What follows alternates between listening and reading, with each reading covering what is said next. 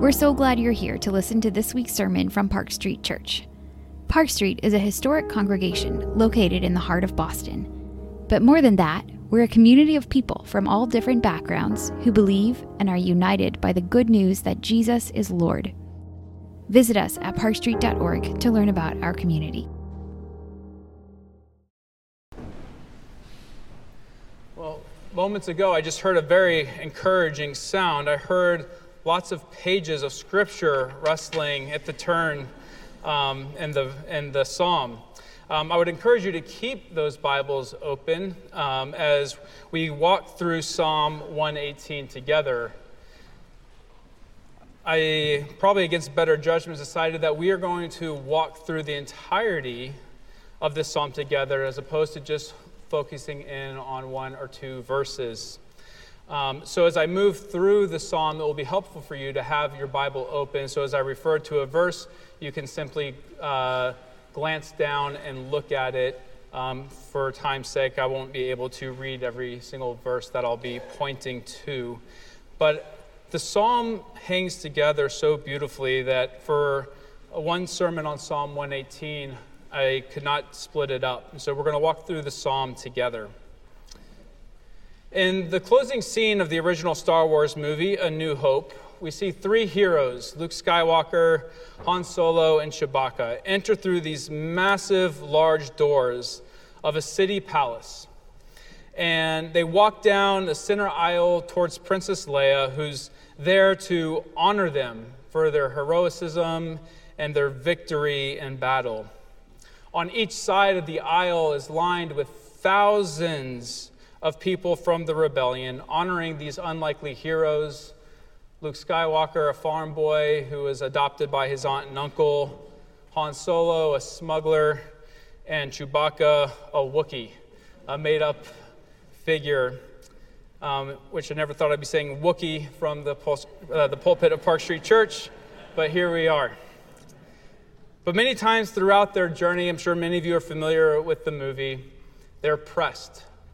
The enemy is bearing down on them. But every time that they are feeling pressed and constrained and death looks imminent, the force often comes to their rescue. When they were trapped, when the enemy pressed in, when they had nowhere to go, the force made a way out when there did not seem to be a way. And our psalm today concludes with a grand celebration of a king coming into city gates, returning victorious in battle. Many times throughout this battle, we see that he comes close to death. His enemies press in on him, yet the Lord delivers him. The Lord makes a way when a way didn't seem possible. This psalm is rich, and we could use it for a whole sermon series. The great reformer Martin Luther called Psalm 118 my own blessed psalm, as he felt like it paralleled his life and ministry. This psalm is broken up into three major sections that we will look at. And first, I'm titling an enduring love. The second, a divine deliverance. And the third, a celebration of salvation. Psalm 118 is the last psalm in a subsection of psalms known as the Egyptian Hallel Psalms, or the Egyptian praise psalms, beginning in Psalm 113. These 6 psalms are interwoven together by their language and themes. They are the Egyptian Hallel Psalms because they recall and echo the deliverance of God's people from the Egyptians, the Exodus. The Hallel Psalms came to be sung during the Passover celebration, perhaps around the time of the rebuilding of the temple in Ezra chapter 6. So in Matthew 26, when Jesus institutes the Lord's table, which we will eat at soon together, verse 30 says, "And when they had sung a hymn, they went to the Mount of Olives." Now, if they kept with tradition and they sang these Egyptian Hallel Psalms before they left, then this would have been the last song on our Savior's lips before the cross.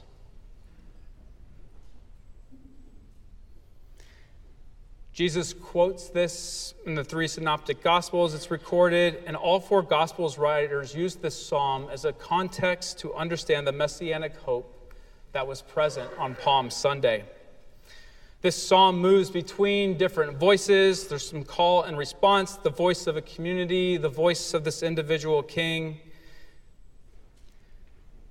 We'll see in verses 1 through 4 a priestly call to the community to worship. And verses 5 through 18, we'll see the voice of a king. And in verses 19 through 29, we'll see the voice of a community. We'll also see some call and response that concludes in celebration. So let's jump into our first section of Psalm 118, an enduring love. This psalm begins and ends with God's Hesed love. Hesed doesn't have a perfect translation in English, and there's much wrapped up into the idea of this word Hesed that is translated love. It's used 130 times throughout the whole Psalter to communicate God's covenantal love, his faithfulness, his kindness, his grace, his mercy. Love is the very nature of who God is. As we read in 1 John 4:16, that God is love. His love is the very reason we exist, and hopefully the very reason that we are here today for worship. God's love is the occasion for everything that is going to happen in this psalm. It ends and begins with God's steadfast and enduring love. One of the moments in my life that I will never forget is the birth of my children. I will never forget the depth of love that I had for each of them the moment they came into this world. It's the love I still have for them today, although they do like to try that love.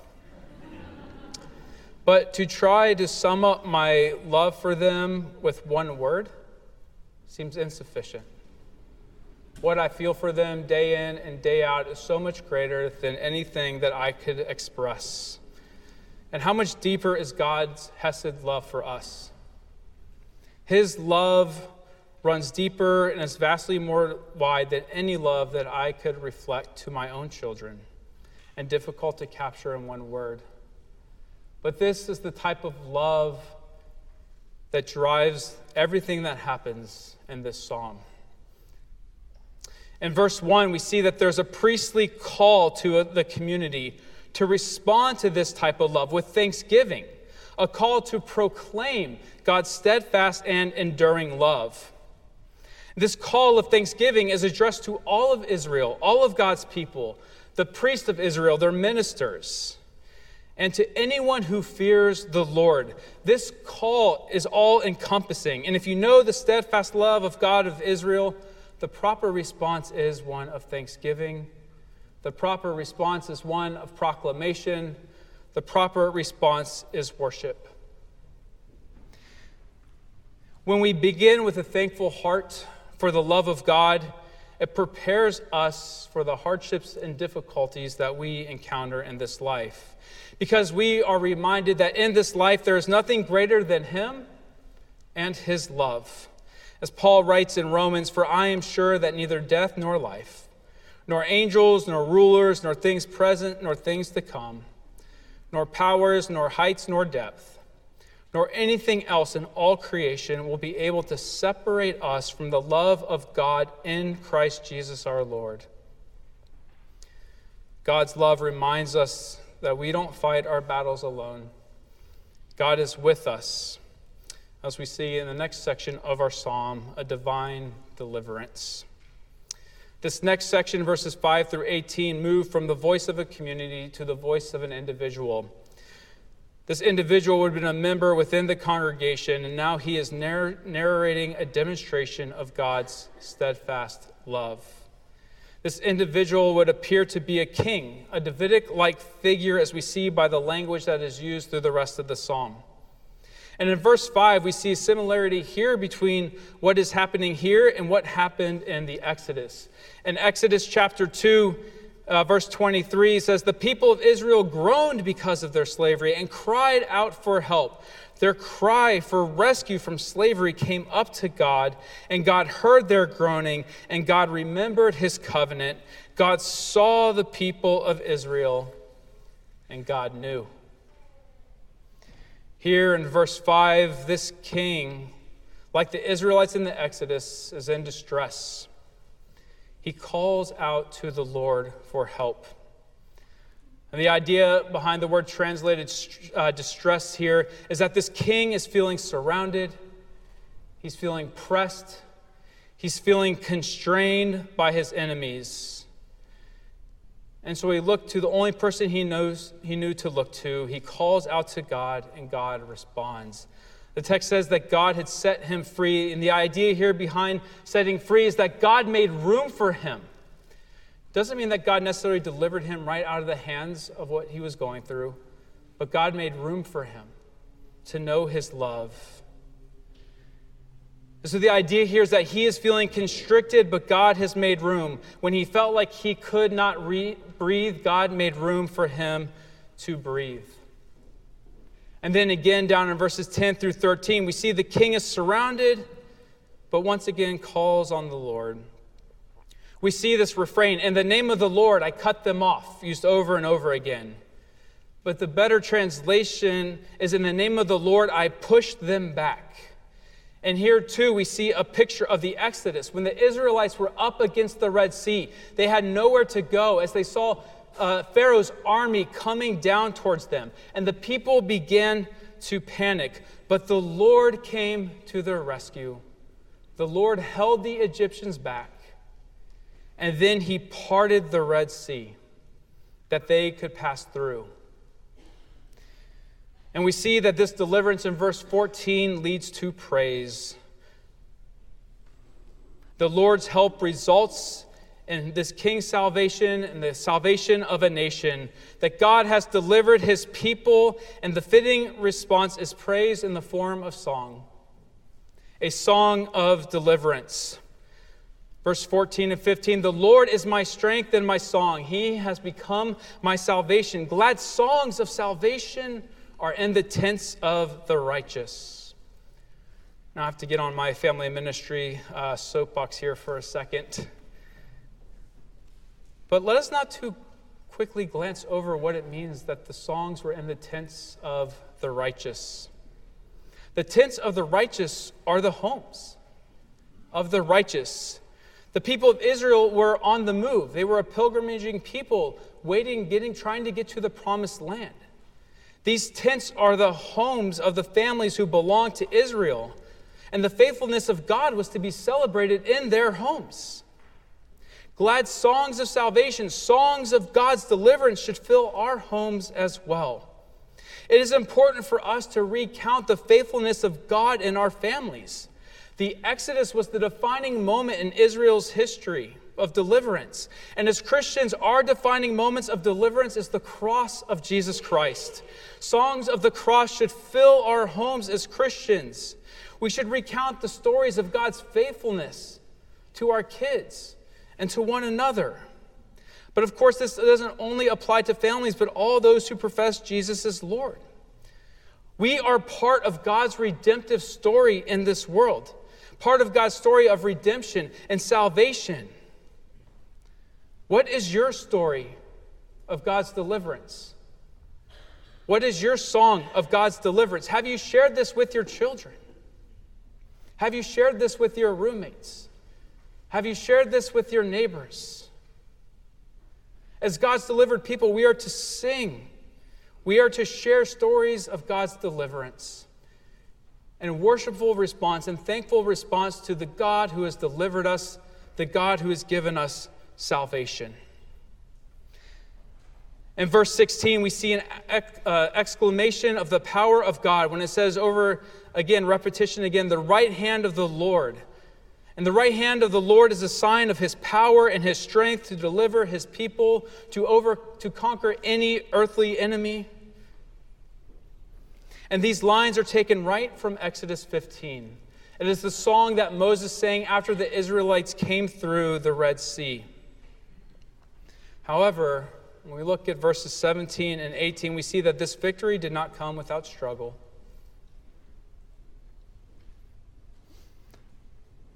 This king was taken near death.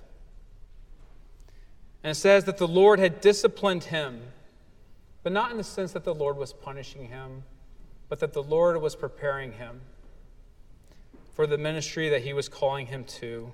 the same way an athlete would discipline their body to prepare them so they may grow stronger. The king is disciplined here in order to grow. But after around 1,500 years after the Exodus, God would send another king. A king greater than Moses, a king greater than this king, who would be pressed not only by his enemies, but by the people he came to save.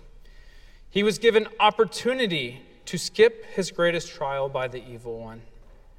Yet this king would not put his trust in comfort and power. His refuge was the Lord. He was pushed hard in the garden. He knew the suffering he would endure, not only physical suffering, but being separated from his Father. And this king would not come near death. This king would die. But the Lord would help him. The Lord would raise him from the dead, our Lord Jesus Christ, thereby defeating death and the evil one and delivering us, his people, from the hand of the enemy, not by might, but by the power of shedding his own blood. And this king still fights for us today through the person and work of his Holy Spirit. And so in the psalm, having been victorious over his enemies, this king now rides into Jerusalem, into a victorious procession. In our last section, we see a celebration of God's salvation. As the king comes up to the gates, being victorious in battle, he calls out to the gatekeepers to open the gates of righteousness. Now, these gates are righteous because behind them is God's kingdom. Behind these gates are God's people in God's place, living in God's presence under God's rule and blessing. And a response comes in verse 20 from the gatekeepers with the requirement for entry into these righteous gates. Only the righteous shall enter the gates of the Lord. Only those who are part of God's covenant community may enter through these gates, not because they have a righteousness of their own, but because they have a righteousness that comes from God, because of their faith in him. And as this victorious, righteous king comes into the gates, the people shout, "The stone that the builders rejected has become the cornerstone." Now, why this king would have been rejected, we don't know, but if he represents the Davidic-like figure, which I believe he does, we know that David was not the popular pick to be king, but yet God chose him. And as this victorious, righteous king comes into the gates, the people honor and hail him. Now, most houses in Israel at this time were constructed of mud bricks, but commercially or publicly used buildings would have been constructed with a stone foundation, and the structure would have been built out of stone. This type of building would have been what the psalmist had in mind, that what God is building here on this rejected cornerstone is going to be large. Builders would have looked through piles of stone to find the next best fitting stone. So a stone that was rejected for one purpose may be perfect for another purpose. And one of the most essential stones in constructing a stone building would have been the cornerstone, because it would have needed to have been a near perfect 90-degree angle, because by this stone they would align the walls of the building. And God took a stone that the builders rejected and said, "On this stone, or this stone will be my cornerstone, the stone on which I build my kingdom." In each of the synoptic gospels, Matthew, Mark, and Luke, they record Jesus telling the parable of the wicked tenants, which we heard read earlier. Now, this parable is largely about Israel's pattern of rejecting the prophets that God had sent to them. These prophets were to call the people to repentance, to prepare their heart for the Lord's coming and the coming of God's kingdom. And of course, this rejection culminates in their rejection of God himself and the person of Jesus Christ. And Jesus tells the chief priests and the Pharisees at the end of the parable that the kingdom would be taken away from them. But just before he says that, he quotes this verse. And if he would have quoted this to them in Hebrew, there's an interesting play on words that is happening. The word for stone in Hebrew is eben, and the word for son is ben. And so Jesus quoting this psalm to the Pharisees could be understood this way, that the son that the builders rejected has become the cornerstone. The rejected stone is the rejected son, which would also be fitting of the meaning of this parable. And the rejected son is to be the cornerstone in our lives, the one on which we construct, align ourselves. And sometimes there are other stones in our world that we think might be a better fit. We can chase after our own comfort, power, security, selfishness.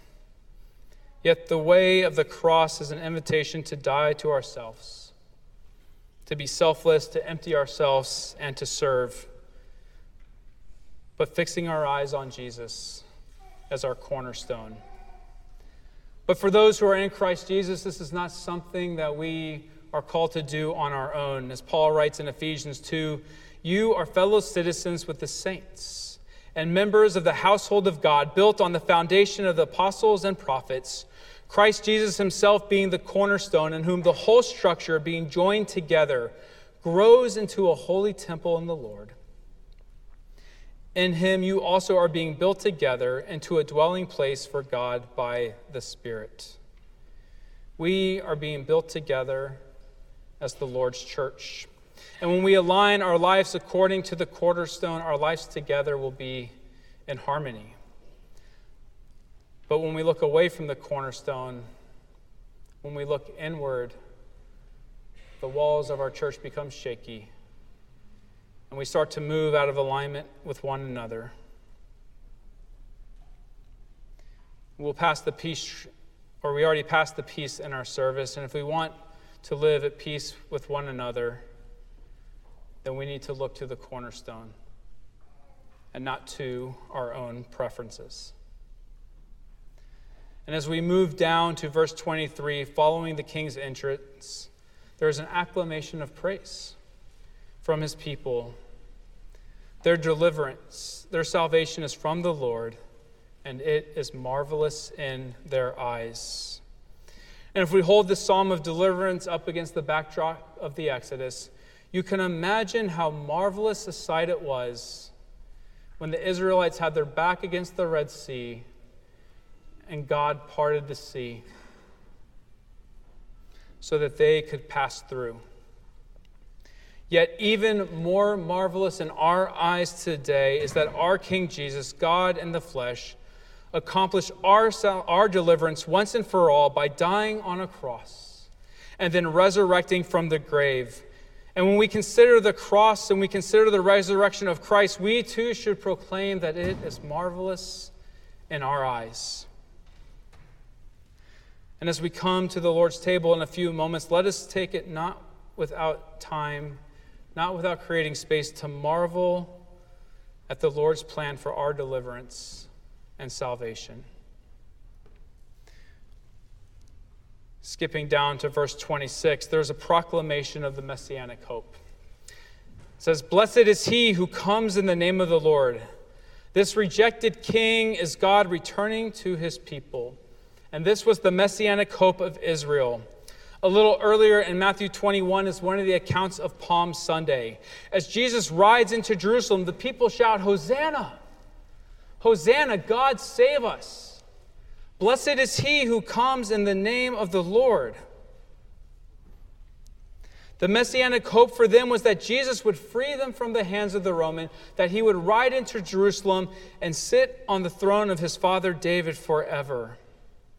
But what they did not realize is that King Jesus would not just be pushed near death as the king in the psalm, he would die in order to deliver his church and deliver his people. He had another enemy to defeat first, the evil one.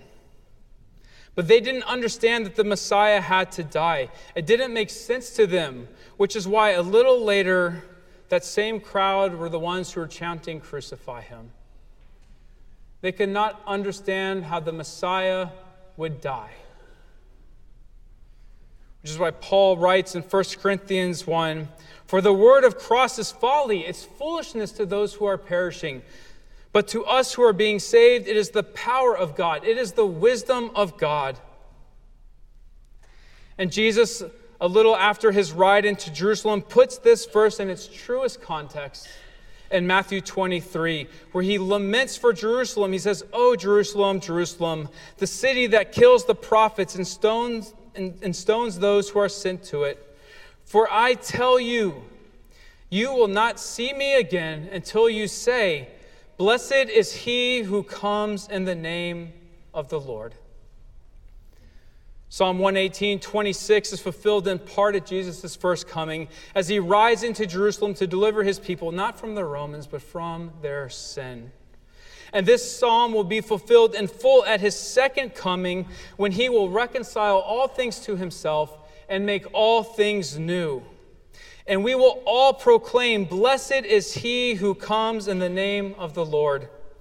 Brothers and sisters, Jesus is coming again, and it will be more marvelous in our eyes than we can think or imagine. Some of the stories that grip us most in our world are the ones where the fate of the world rests on the shoulders of a hero. If the hero fails, then death and destruction for the entire world is certain. The people they represent place all their hope, all their faith in the hero, and their sense of hope goes as the hero goes. Oftentimes, these heroes are unlikely or even discarded. And this is true of our current culture's most popular stories. In Harry Potter, the fate of the Hogwarts rests on the shoulders of Harry, standing up to Lord Voldemort. And while Harry Potter remains alive, the hope of the whole wizarding world does as well. Or in Stranger Things, the small group of friends relied on Elle to protect them and their world from Vecna, whose mission it was to bring his world of death, the Upside Down, into their world. And the hope of the rebellion lied on the shoulders of Luke Skywalker, defeating Darth Vader, and as Luke went, so did the hope of the rebellion. These stories grip us because they point at some measure to the gospel, a story that is written so deep in our hearts. And we know that if we look within, we are not enough. We don't identify with these heroes, but we identify with the people who need saving. We need the steadfast love of God in the person of Jesus Christ. We need a hope that is bigger than ourselves. We need to place our hope in the one who never fails. But we, like the Israelites, sometimes forget God's love when we are pressed, when we are stressed, when we are anxious, when we are uncertain. When we feel attacked and surrounded on every side by the enemy, it is easy to panic and look for a way apart from God. But brothers and sisters in Christ, let us not forget our own song of deliverance, that we serve a victorious King, and let us take refuge in his steadfast and enduring love. As Jesus was about to endure his greatest trial, the cross, Psalm 118:29, was the last verse on his lips. God's hesed love was on his lips. It was his strength. It was his song of deliverance. And may it be ours as well as we await for the glorious return of Jesus. And we will all cry out together, "Blessed is he who comes in the name of the Lord." Park Street Church, let us give thanks to the Lord, for he is good. His steadfast love endures forever. Let us pray.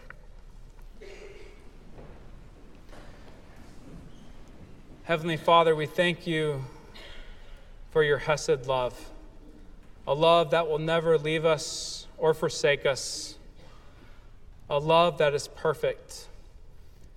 God, forgive us when we rely on other things, when we take refuge in other things, when we are feeling pressed, when we are feeling stressed. Lord, help us to rely on you, to take refuge in you, in your love. Lord, help us to find room in you when we feel like we have no room to breathe.